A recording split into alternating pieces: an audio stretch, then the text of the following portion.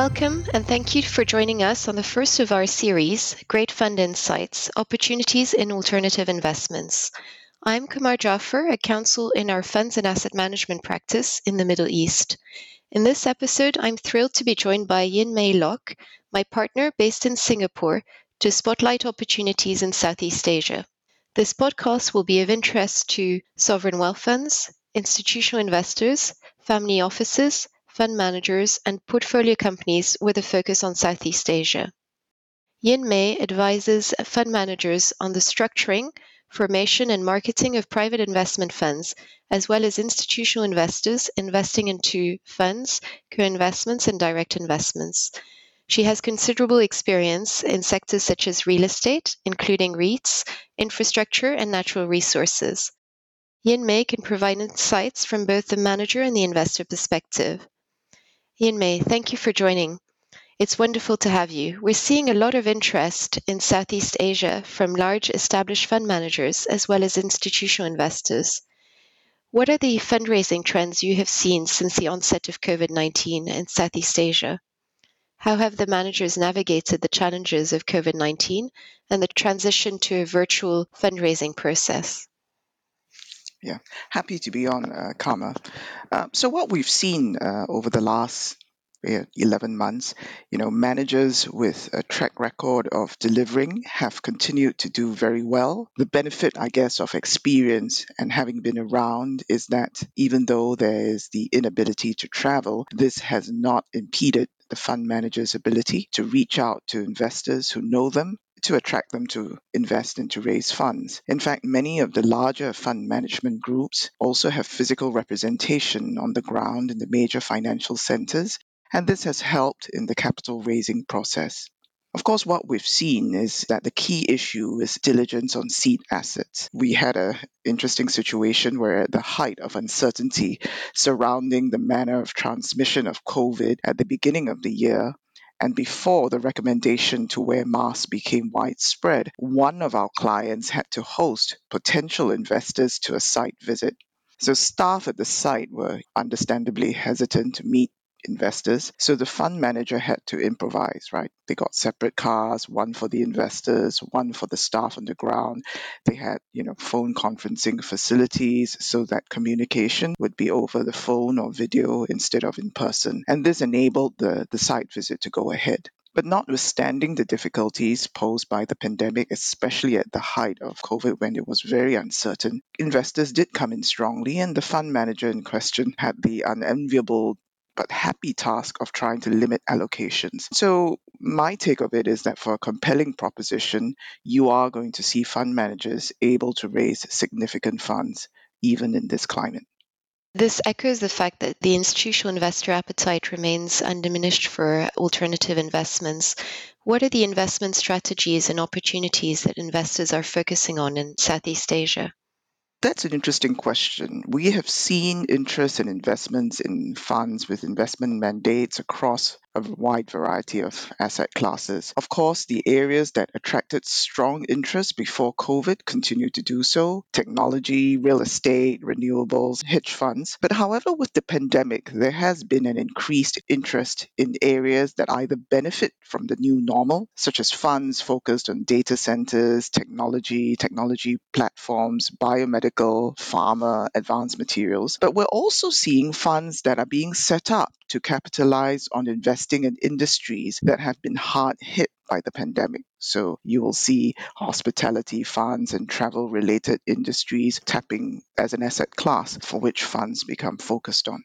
I too am hearing quite a lot about technology, as you mentioned, data, e-commerce, digitalization in Southeast Asia. Are there any specific markets that are of interest? For example, Vietnam, Philippines, etc.?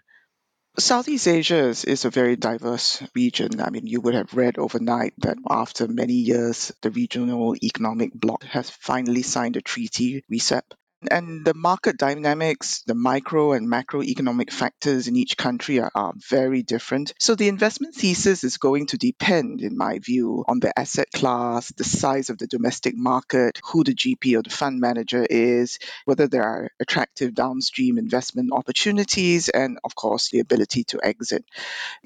Sort of looking at the past couple of years and even now in this COVID climate, Indonesia, Philippines, Thailand, Vietnam, Singapore all get their fair share of money, and I'm pretty sure will continue to draw interest, especially after the signing of RESET.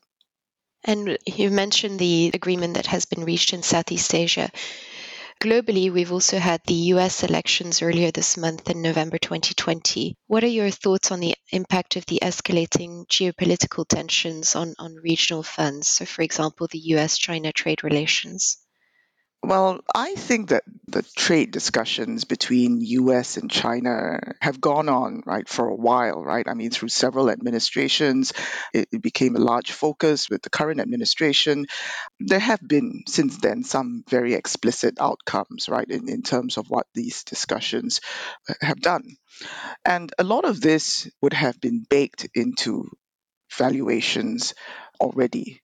So the market is quite sophisticated and efficient, right? And it reacts accordingly to the news, right, of where the discussions are, what the outcomes are. And markets and industries will always see some volatility. So unless you're a hedge fund, other funds, generally take a longer range view and are driven by the fundamentals of the market, the domestic situation, the industry, and the investee company. And we're seeing also quite a bit in terms of market research indicating that fees are a particular area of concern in the Asia Pac region. What are the areas that you're seeing the investors and focusing on when they're in their discussions with managers? Is there a shift in terms of economic and fund terms in favor of the investors? Yeah, again, I think it depends on the sponsor, the general partner, the track record, the type of asset class, the type of returns, the length of the fund. Quite hard to sort of generalize across the funds. I mean, I've been quite fortunate in the sense that a lot of the managers that we help don't appear to be coming under pressure. So, I mean, they've been able to continue to raise funds. They haven't been required to move their fees. So, and I think it's hard to generalize across the board. In other parts of the world, we've seen that the market uncertainty has prompted a lot of creativity amongst the managers.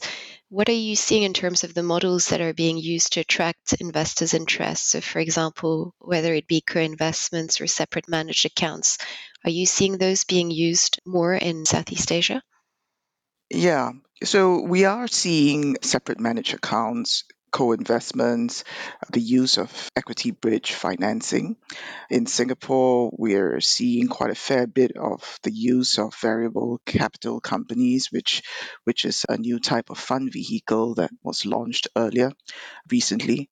We're also seeing that COVID has given rise to concerns about foreign investment, antitrust, and there is now emphasis to ensure fund structuring takes these issues into account. And turning on to the secondary space, what are you seeing happening in that space? Yeah, we had an interesting experience where during COVID, some investors could not get their paperwork in time to a specified closing date. And we saw the major investors and the sponsor agreeing to commit more in terms of new monies and then sell down their holdings, portion of their commitments to investors who could not make the deadline. We've also seen funding failures or change investment mandate of investors into the fund. And so the market in this area, right, for secondaries has been quite exciting. Another area that's quite topical at the moment is environmental, social, and governance. It's being more widely adopted. Do you expect to see any further emphasis on this? Yes, definitely. I think if you take, for example, data centers, the energy requirements are significant. And data centers in this climate where everybody's working from home, people are moving to online communications, shopping. So the need for data centers, especially sort of hypercloud, hyperscale data centers, is very large. And a renewable energy solution for a data center is absolutely going to attract significant interest. right? And if you're a data center fund. So definitely ESG is something that investors will focus on. And looking to the future, I mean, what is your outlook for 2021? I am an optimist, so 2021 looks pretty good to me. For me, there are three key takeaways. One is that despite the travel restrictions limiting the ability to carry out on-site visits, managers are adapting their processes in order to continue to fundraise. Two is that there are significant growth opportunities in Southeast Asia, and we're seeing a lot of interest in technology and healthcare, but also funds that are being established to capitalize on industries that are hard hit by COVID-19, for example, hospitality. So three is that Southeast Asia is a very diverse region, and it's important to be able to navigate through the different market dynamics, economic environments, legal and regulatory frameworks, and ensure that the appropriate structure and terms are negotiated. Thank you for listening and stay safe. Thank you.